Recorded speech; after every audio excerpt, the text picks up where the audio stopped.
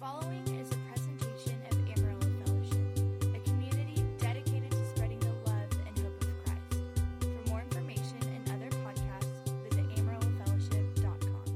Amen. Amen. You may be seated today. If you have your Bibles, turn with me to 1 John 4:16. 1 John 4:16. What I want to ask you to do as much as possible is when I cough, if I have to cough a little bit, I'm not trying to confess anything, but I've been coughing most of the morning, so chances are I might cough. Don't sit there and go, oh, poor Pastor Richie, and get real distracted, or that my voice sounds a little husky, thinking, man, he sounds like the Godfather today, or whatever it is that the enemy might use to distract you, so that we really hear the Word of God, because I really believe that this is a wonderful message for every one of us today. In this Reset series, as I've been sharing with you guys, I'm preaching to myself. I'm just letting you all listen in on this, but we've been talking about reset and resetting our lives. Reset is about refocusing. It's about, I've got my eyes on God. I want to do what the Word says. I want to follow. I want to believe His promises, and then I get distracted. A circumstance happens, or my desire for things of this world happen. Have you noticed that sometimes it's bad things that distract us and sometimes it's good things that distract us? The enemy's constantly trying to distract you. So it's about refocusing. It's about reviewing, remembering things again, reminding ourselves. And so to reset is to remember the things that we're supposed to be doing. Have you noticed that we forget sometimes the things that we're supposed to be doing? We talk about prayer. So for about 2 weeks, we're all praying. Oh God, and then we forget. So we're remembering those things, and in 2 Peter chapter 1, Peter writes and he says this, "So I will always remind you of these things, even though you know them." And it really is a great understanding that we need to be reminded more often than we need to be taught. I heard a guy say one time, the church today has already been educated way beyond its obedience. We understand, we know what to do, but sometimes we need to be reminded to do those things. So we started out this series by talking about how Jesus is the only way. You're going to have friends, you're going to have different acquaintances and live in a culture that thinks that there are many ways to God, but Jesus is the only way because He is life. And when you try to live your life outside of Him, you don't discover life.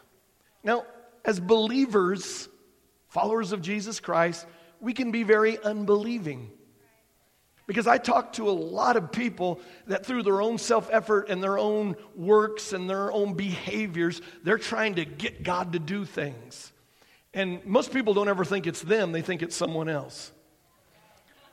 But we find ourselves doing things and we think that, okay, Jesus has done what He's going to do, now it's my responsibility to do things.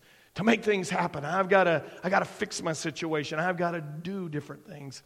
And we've got to understand that it's a finished work, that it's in Christ Jesus that we walk out and do things. It can be a little confusing because they seem both the same. Well, it's about you doing something. No, it's a whole different mindset of me feeling the responsibility to do something. If I do something, I'll fix my marriage. Versus understanding that God wants me to have a good marriage, so when I live my life according to the Word of God, I have a good marriage. And it's huge for us to understand that Jesus is the way. If you get focused on you doing something, discipline, all these kinds of things, and all those things are wonderful things, if it's not removed from the fact that Jesus is the way. So we started off with understanding that Jesus is the way, and then we started to understand that we have to focus on what it is that we say. We started talking about our tongue. We have to learn how to reset our minds, and we have to guard our hearts. We talked about those over 3 weeks, about understanding that what I am saying is setting the direction for my life. If I don't like where my life is, if I don't like where I'm heading in life, I can start saying right things and get myself in the right place or get myself heading the right place. And that I have a mind that is making decisions that needs to be transformed sometimes. In fact, all the time. And then I have a heart that is springing from it the issues of life. And they're all three working together. The tongue is the unruly one. It's your little brother. Right? Y'all had a little brother. He was the unruly one. You were the rule follower. He's my little brother in here? Okay. The tongue is the unruly one, but it's the one that's setting the direction. Have you found yourself just saying something, and as you were saying it, you thought, I don't really believe that? Middle of an argument, in the middle of a disagreement, or in the middle of just kind of dealing with some challenges of life, you started declaring wrong things, and you thought, I don't believe that. The things that you say are creating a mindset. They start developing a mindset. That's why the Word of God says that we are transformed by the renewing of our mind, and that renewing takes place with the Word of God. That literally we speak the Word of God over our lives long enough, it starts transforming wrong thought patterns. I was sharing with the Connect group on Wednesday night that we literally become brainwashed by the Word of God. Now, the moment I say that, everyone's thinking, oh, let's not do that, but that's exactly what the Word of God does. It washes off junk.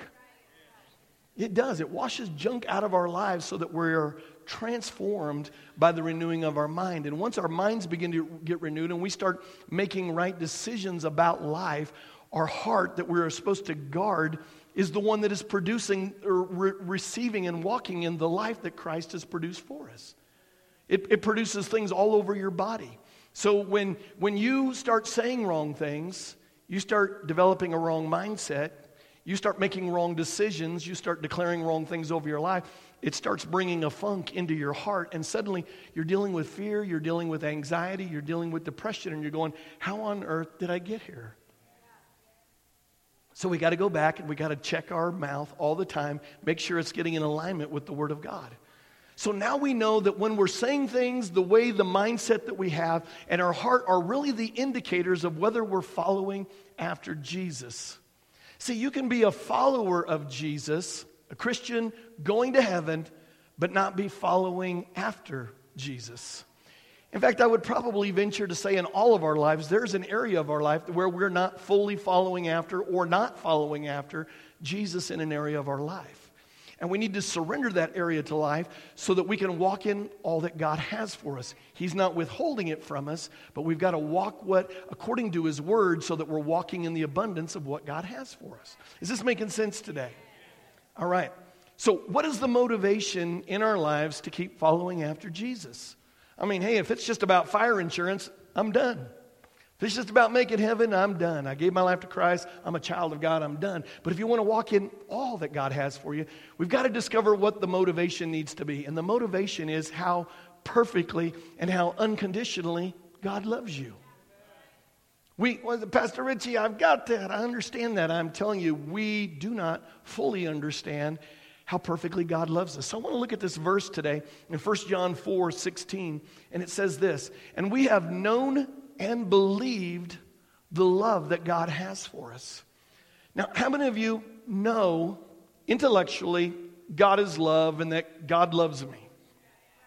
Raise your hand. About half of you. Okay, good. Now, how many of you believe that God loves you? You believe, go, and Pastor Richie, I really believe. See, to know is to intellectually understand something. I know that God loves me, and it's important to intellectually know, but believe means that you have faith in that love. So I know God loves me. I make a mistake and blow it. I still intellectually might know that God loves me, but I doubt in my heart whether He's loving me right now. Believe is faith in God's love, that God's love is bigger than your feelings or your behavior.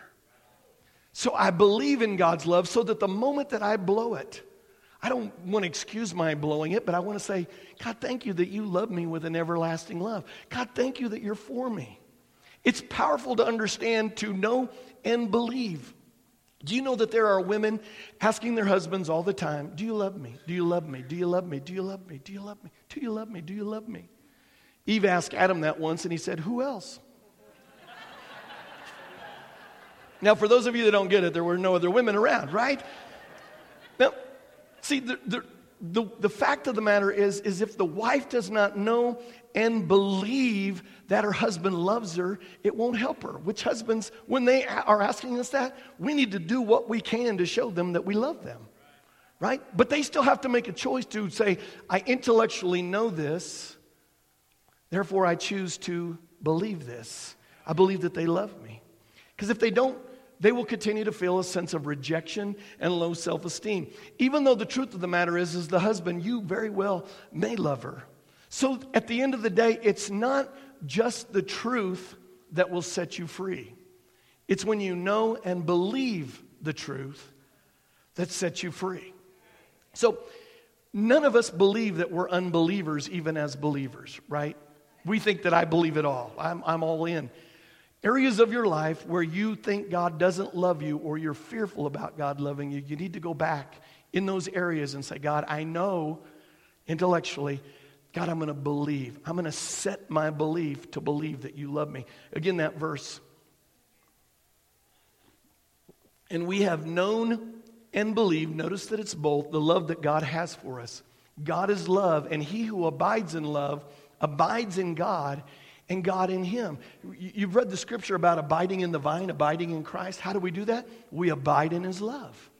Just hang out with him. God, thank you that you love me. And when as I abide in him, he begins to fill me with his love. Verse 17. Love has been perfected among us in this, that we may have boldness in the day of judgment. Because as he is, so are we in this world. Love's been perfected means that love has been complete in us. God's love is complete love. Our love, sometimes the love that we think God operates in, because it's the love we operate in or others operate in, is sometimes an incomplete love. It's conditional love. But it's been perfected among us that we may have boldness in the day of judgment. Meaning that we know that God is for us. There are some of you that are scared to death to get to heaven because you believe that when you get to heaven, you're like that tract that we were handed out as kids, that God's going to sit you down in front of billions of mankind, and we're going to watch the entire part of your life. We're going to watch all the deep, dark, ugly secrets of your life. That's not what this word says. It says that we can have boldness in the day of judgment because God is love. What's the word of God say? That God takes all of our sin. He casts it as far as the east is from the west, and he remembers it no more. So if there's someone today reminding you of your sin, it's the devil. Now, just because your spouse does that, do not start accusing them of being the devil. But it's the devil that's constantly trying to remind you of your past and wrong behaviors. Because this goes on to say that as he is, so are we in this world. If you've entrusted your life to Christ, never forget that God is assessing you and judging you not based upon who you are. That as a follower of Jesus Christ, God is assessing you and judging you based on the perfect man that is sitting at the right hand of God. You're literally hidden in Christ Jesus. So when God the Father is looking at you, he's looking at Jesus Christ. Because as he is, so are we in this world. Now what we've got to decide is the Word of God true or not? I'm making a choice to believe that it's true. That as he is right now, so am I in this world. I hope that really sinks in. As Jesus is, so are we in this world. Not one day when we get to heaven and then we've got our glorified bodies and we know how to act right. As he is, so are we in this world. So we shouldn't be asking the question, is God pleased with me? Would God accept me? The real question should be, is Christ accepted before God? Is God pleased with Christ? Is God ever condemning Jesus? No, as he is, so are we in this world. Next verse, verse 18. There is no fear in love. There's no fear in the agape love or the love of God. But perfect love casts out fear because fear involves torment. Catch that again. Fear involves torment. This is what fear is. It's the fear of punishment. It's the fear of being tormented, typically again through punishment. There is no fear in love, but perfect love casts out fear because fear involves torment. But he who fears has not been made perfect. And that word perfect means, again, complete. Not meaning that you're operating in it all the time, because we can be perfectly, meaning we understand and receive the complete love of God in 1 second, and in the next moment, not. That he who fears has not been made perfect or complete in love. Listen, if you're having fears in your life, fear of the future, fear of not having enough, fear of losing someone, fear of sickness and health, the Bible says that perfect love casts out fear. Y'all seeing this? And perfect love is not your love, and it's not my love. They are definitely imperfect. Perfect love is God's love for us. You know, honestly, when you start getting this, it really wakens you up, and you want to jump up, and you want to run around, you want to shout hallelujah. It's God's love for us. That perfect love casts out fear. And once you understand how perfectly God loves you, fear has to hit the road, Jack. Don't you come back no more, no more, no more, no more. Hit the road, Jack. Don't you come back no more. Right? Anxiety, when you understand how much God loves you, has to hit the road, Jack. Don't you come back no more, no more, no more, no more. Hit the road, Jack. Don't you come back no more. Depression, when you're dealing with depression, it has to hit the road, Jack. Don't you come back no more, no more, no. Hit the road, Jack. Don't you come back no more. Are you getting this? So if I'm dealing with fear, I'm dealing with anxiety, I'm dealing with concern, because that's what we do as Christians. If I'm dealing with depression, what does it mean? Perfect love. I'm not receiving and believing in and trusting in the perfect love of God. So what does that mean? That I need to crawl through some broken glass for a while? Absolutely not. What it needs to do, it means I need to repent, which means to change my mind. God, thank you, Lord. I don't understand what I'm walking through now, but I know you do. Lord, you've known the beginning from the end. You know everything about me. I know that you love me with an everlasting love. You love me when I'm doing well. You love me when I'm failing. And so, Lord, because of that, my rest, my confidence, my trust is in you. So I am not going to be afraid. I'm not going to be fearful. I don't care who wins the elections. That's not a statement one way or another. You get to choose that because we've got so much faith in the leaders of our country that are political, that are not as godly as I'd like them to be. My confidence is in God. Listen, man, we always win. We are followers of Jesus Christ. To be absent from the body, the Bible says, is to be present with the Lord. Amen. Verse 19, we love him because he first loved us. Now, in the original Greek, the word him is actually not there. It says that we love because he first loved us. In other words, we love him because he first loved us. We love one another because he first loved us. When we get filled with the love of God, we can't help but love God. We can't help but love one another. Are y'all picking up what I'm laying down today? See, when I was raised, the Word of God says that if I love him, I will obey him. So what do? We struggle to obey him. We focus on obedience. We focus on trying to do the right thing. We focus on getting up, disciplining ourselves, doing all the right things. Because if I do this, then I'm showing God I love him. When in reality, what God is saying is that when you're filled with the love of God, you can't help but obey him. How can you say that? Because I know that he's good. I want to obey him. He's God. I'm not. You're not. He understands things that you and I can't even begin to wrap our mind around. So if God is leading me in a direction, if he's talking to me about a certain thing, I want to follow after him. So I'm no longer struggling to be obedient. I am laboring to enter into the rest of God, which is, God, thank you that you love me with an everlasting love. And he's loving me, I'm loving you. In fact, you know what? Sometimes I have to tell you, sometimes I'm a little grumpy when I'm on the stage. Y'all I've been in that service before, Pastor Richie. I have sometimes, man, I've gotten a little bit into works-oriented during the week. I just have to confess that to you. Thank you, Lord, for letting me confess that right now. I'm struggling because, you know what? People aren't doing some things that I think they should be doing. And by golly, you wait till Sunday. You guys wait till next week when I got my voice back, man. Oh, yeah. And what ends up happening is I start preaching the law, and it just starts going, you're going, dang, man, we can't even do, well, shouldn't say that. Darn, we shouldn't even do that, right? And what ends up happening is that you start feeling condemned and you start feeling beat up. But when I start talking about the goodness of God, about who he is and who you are in Christ Jesus, you start going, that's right. That's right. You know what? I can stop talking like that to my spouse. I can stop acting like that towards my fellow employees at work. I can actually operate in the love of God, not because I've just worked up enough love, but because I'm abiding in the vine. I'm connected to the heart of God. His love is continuously being downloaded in my life. And I'm no longer looking at your behaviors. I'm looking at Christ's behavior. and I'm looking at who I am hidden in Christ Jesus.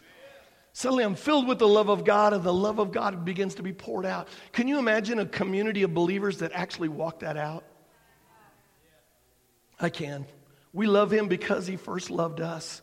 Again, when I first started preaching, and again, I can still fall into it, man, I can get in that. The reason why you're having so much trouble in your life is you got to love God more. And it was horrible. What I was doing is I'm preaching the law. See, because the law says that you have to love the Lord your God with all your heart, with all your soul, with all your mind, and love your neighbor as yourself. So we go about diligently, again, trying to discipline ourselves and willpower ourselves to do things that we actually do not possess the ability to do. It's not until God fills me with his love that I actually have that to give away. And what would happen is people would give up on God. We've had people come into this church saying, man, I just gave up on serving God because I just couldn't do it. They'd leave churches not because they were rebellious, but because they never felt like they could measure up. No matter how hard they tried, there's always the message that the week you need to hear an encouraging message, there's a condemning message, and you're thinking, man, I cannot do this. I cannot live for God. And something inside of you switches over and you go, I'm out. I can't measure up to God. And all the while, it's because I'd never really unveiled the love of God to them. See, I wasn't preaching the new covenant. Listen, and most of my faults in the pulpit, man, again, I guess I'm just confessing some stuff this morning, which, by the way, I've had some faults in the pulpit. Some of you were here the time that I was trying to talk about accidentally dialing somebody on the phone, and I didn't want to use the word but, okay, because I know you're going, man, you're cussing like a sailor today. What's the big deal with but? Well, I didn't want to really say the word but, so I thought I'll use the word booty dial, right? And so I said booty call, and what I said was, I said, you know what you do when you make a booty call. And it was just like you. People that had been on their phones texting their friends suddenly were like, what? What is this? We're really in grace now, right? No. And I made some faults and had some problems in the pulpit. But listen, most of my failures in the pulpit have been not unveiling the loveliness of Jesus. Not really understanding how good God is. There are too many Christians today that think that Christianity is about structure and about rules and about obeying. And if we do all this stuff, listen, I hope you're not like that in your marriage. I hope you're not like that with your kids, because if you do, I promise you got a lot of this going on. But if you get in a relationship with someone and you go, you know what, I love you just the way you are. Yeah, we're going to walk through some stuff. We're going to talk about some wrong behaviors that are violating our relationship. But I want you to know I love you. And you get rooted and established in that and understand the love of God. It really begins to change everything. See, people aren't typically rebelling against Jesus. They're rebelling against religion. Because the law can't make anyone perfect. It only condemns. See, for the law to be the law, it has to be inflexible. If it bends, it's no longer the law. We need to understand this. Well, Pastor Richie, I'll have you know that I love God. Really? With all your heart, with all your soul, with all your mind, all the time?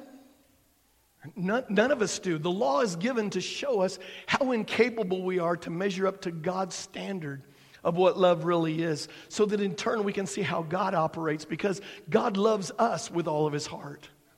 He loves us with all of his being, and it's found. His love is found in the completed work of Jesus Christ. On the night of the Last Supper, Jesus said to his disciples, one of you shall betray me. Do y'all remember that? Jesus said, one of you shall betray me. And well, Peter looked at John, who's leaning on Jesus' bosom, which is a type of learning how to depend on God's love. That we need to learn how to rest upon God's love. Do you know that the Bible refers to John as the disciple whom Jesus loved? Now I always thought when I read that growing up that Jesus just loved John more than he loved the other disciples. Because John is the disciple whom Jesus loves, until you discover that's actually only found in John's gospel. John was writing it about himself. Listen, I went to a pastor's conference this past week, and there are some pastors that are doing some amazing things. And man, sometimes when you hear what people are doing and they're really amazing, you're kind of like, man, I'm not even doing anything. You know what I had to start doing? I started saying, Pastor Richie, you are the pastor that Jesus loves. I had to start declaring it over myself, because what John was doing is he was setting his heart Again, your mouth, your mind, and your heart, they're working together all the time. And since I know that Jesus is the only way and I'm pursuing His love, I have to start saying what I know the Word of God says about me, not what I feel. It begins to change my mindset so that I can start going, look, man, God's really blessed those people. Praise God. God's blessed me too. And then all of a sudden it begins to settle my heart, and suddenly I'm no longer anxious and feel like, well, we've got to be 50 more than we are here this morning, so I got to really rail on you guys and get you to invite people. Honestly, that's what can happen. But when I'm operating in that mindset of love, when I'm speaking words of love, and my heart is set on love, you know it. You can just tell.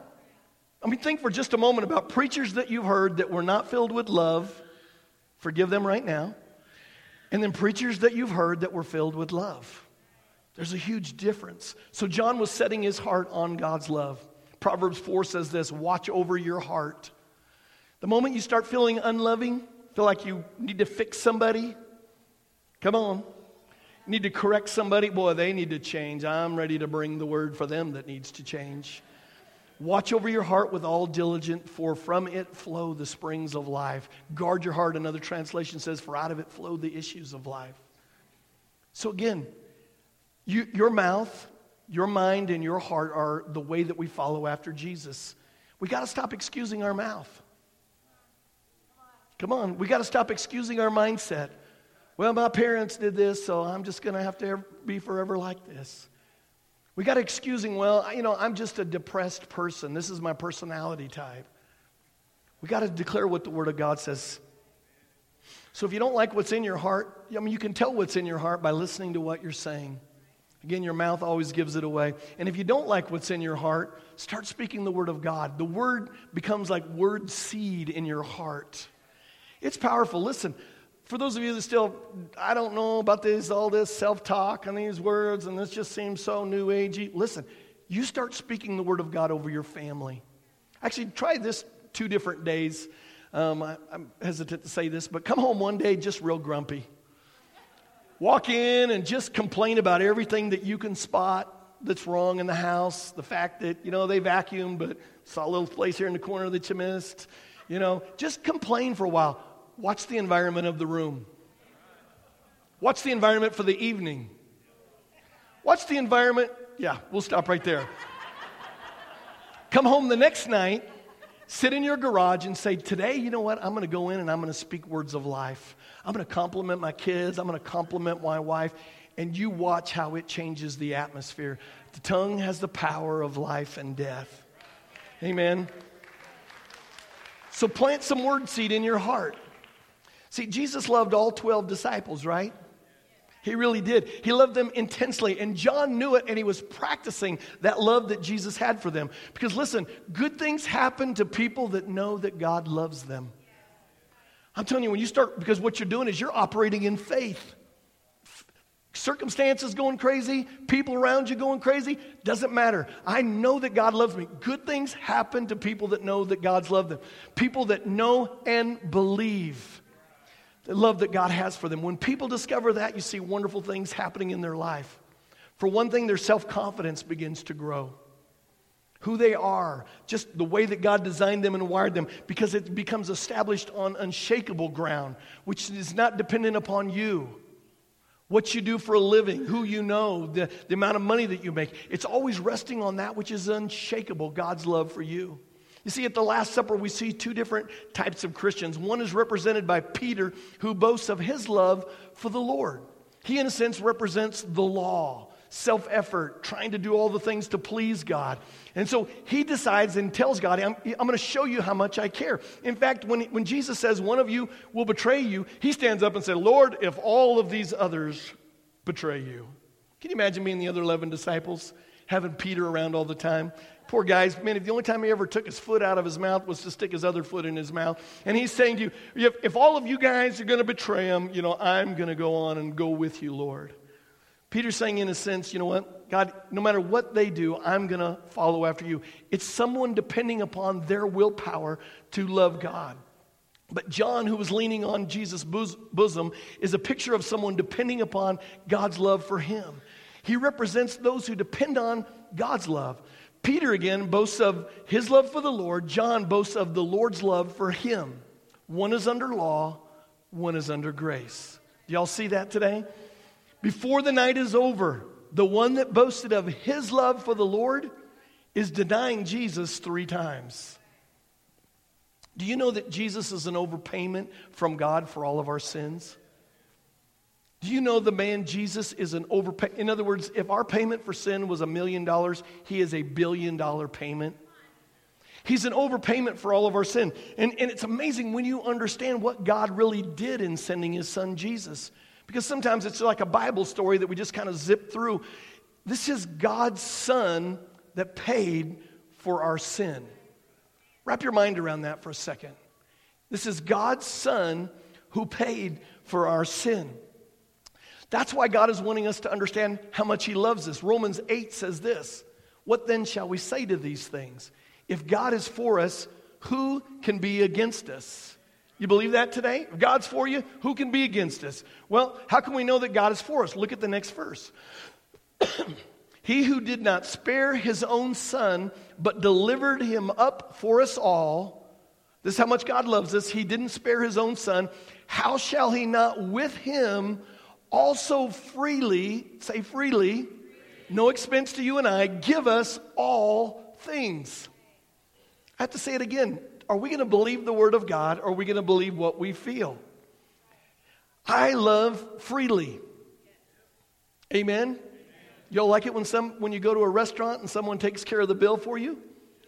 We love freely. The Bible says that freely he will give us all things. That means that if you ask God for a financial breakthrough or this thing that, and then all of a sudden a bill came in, you go, "Oh God, what are we going to do?" And you begin to wonder if God is going to, or if he is not going to show up and meet this situation, you need to take that thought captive.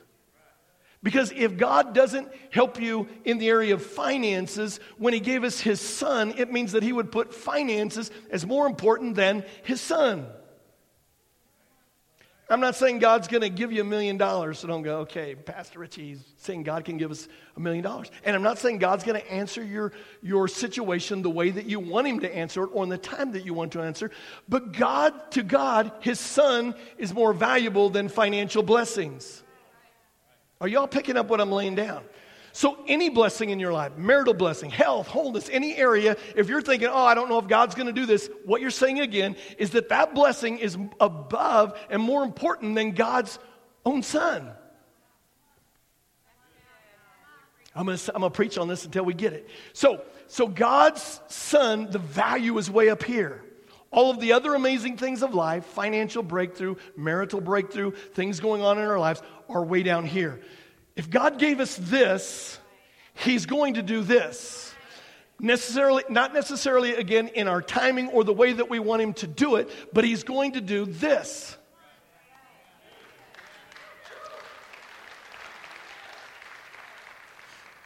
That's why I'd like to say again that we can be believers but not be believing. Are y'all hearing me today? You know, again, I shared this with you guys multiple times, but when I began talking about the blessings of the Lord financially, it was so hard because I had been indoctrinated with a poverty mindset that, God wants us to be broke, that God's concerned about us being greedy. Listen, God doesn't want us to be greedy. He doesn't want us to be focused upon money, but God wants to bless us financially. When you all of a sudden begin to believe that, you start seeing it throughout the Word of God. Now, again, that doesn't mean that we're all going to drive around in limousines that have hot tubs, that we're all going to live in 12,000 square foot mansions. But what it does mean is, as we already are as Americans, we're already blessed. The favor of the Lord is already up on us. You've got clothes here today. Most of you drove your car. Most of you will go home to a wonderful home. You're blessed financially. We've got to stop putting limits on God, though, and say, "God, look, I'm not after money. I'm after you. And being after you, I know that you're going to bless me because you gave me your son. Therefore, you're going to take care of everything else." You get to choose and believe it. We have known and we have believed the love that God has for us. I know some of you are struggling in your mind, man. I can see it on your face right now.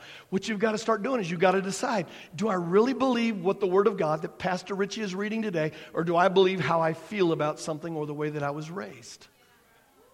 We have known and believed. And again, Romans 8:32, how shall he not with him, because God sent his Son for you and I, also freely give us all things. See, the reason why so many Christians today are making so many bad decisions, they're violating the Word of God. And I watch people just make wrong choice after wrong choice, and I see the way that they're constantly fearful and think that it's a spiritual gift. I see the way that they're constantly worried about stuff, the way they're treating sex, and the way that they're taking sex and they're thinking sex is okay because the Big Bang Theory says it's okay, and they're taking sex and saying it's okay when God's Word's saying outside of marriage it's not okay. And I'm watching them do this, and I'm watching it smash their life, and I'm watching it wreck their life. And my heart's breaking for them. I don't think that they're doing it as followers of Jesus Christ because they're bad or because they're rebellious. They just don't have a sense of how precious and how valuable they are to God. That God loves them with an everlasting love. That God loves them completely. That God loves them unconditionally. And when you understand that, I'm telling you, again, it changes everything. If you love me, you'll obey my commandments. God, thank you that you love me. And because I love you now, God, I'm walking in all that you have for me. So it's because they don't have a sense of how precious they are to God. Listen, others may have rejected you. Every one of us today have dealt with some rejection in our life. Your earthly father may have rejected you, but your heavenly Father loves you perfectly today. He loves you perfectly. So we need to just hit reset when it comes to God's love. And again, I'm probably not telling you anything that most of you haven't heard before. The problem is that we've got to go back to the reset button and go, God, thank you that you love me.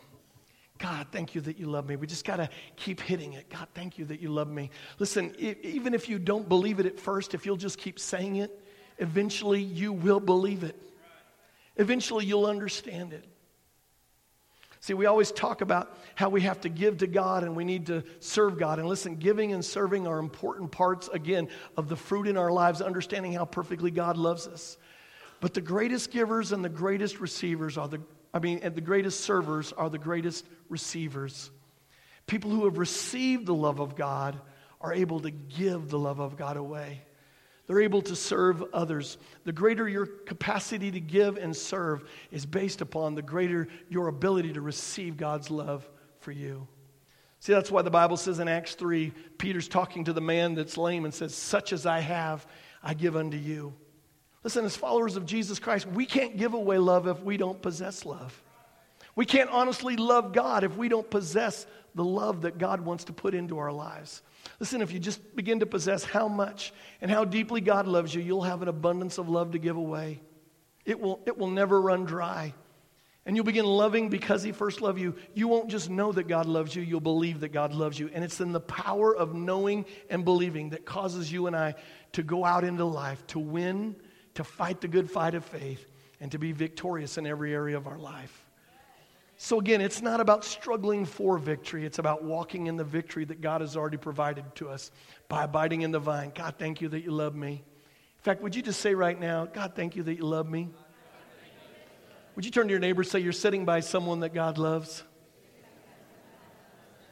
Listen, I can't encourage you enough to declare that over your life all day long, all week long. Let me just get you to bow your heads and close your eyes. This has been a presentation of Amarillo Fellowship, a community dedicated to spreading the love and hope of Christ. For more information and other podcasts, visit amarillofellowship.com.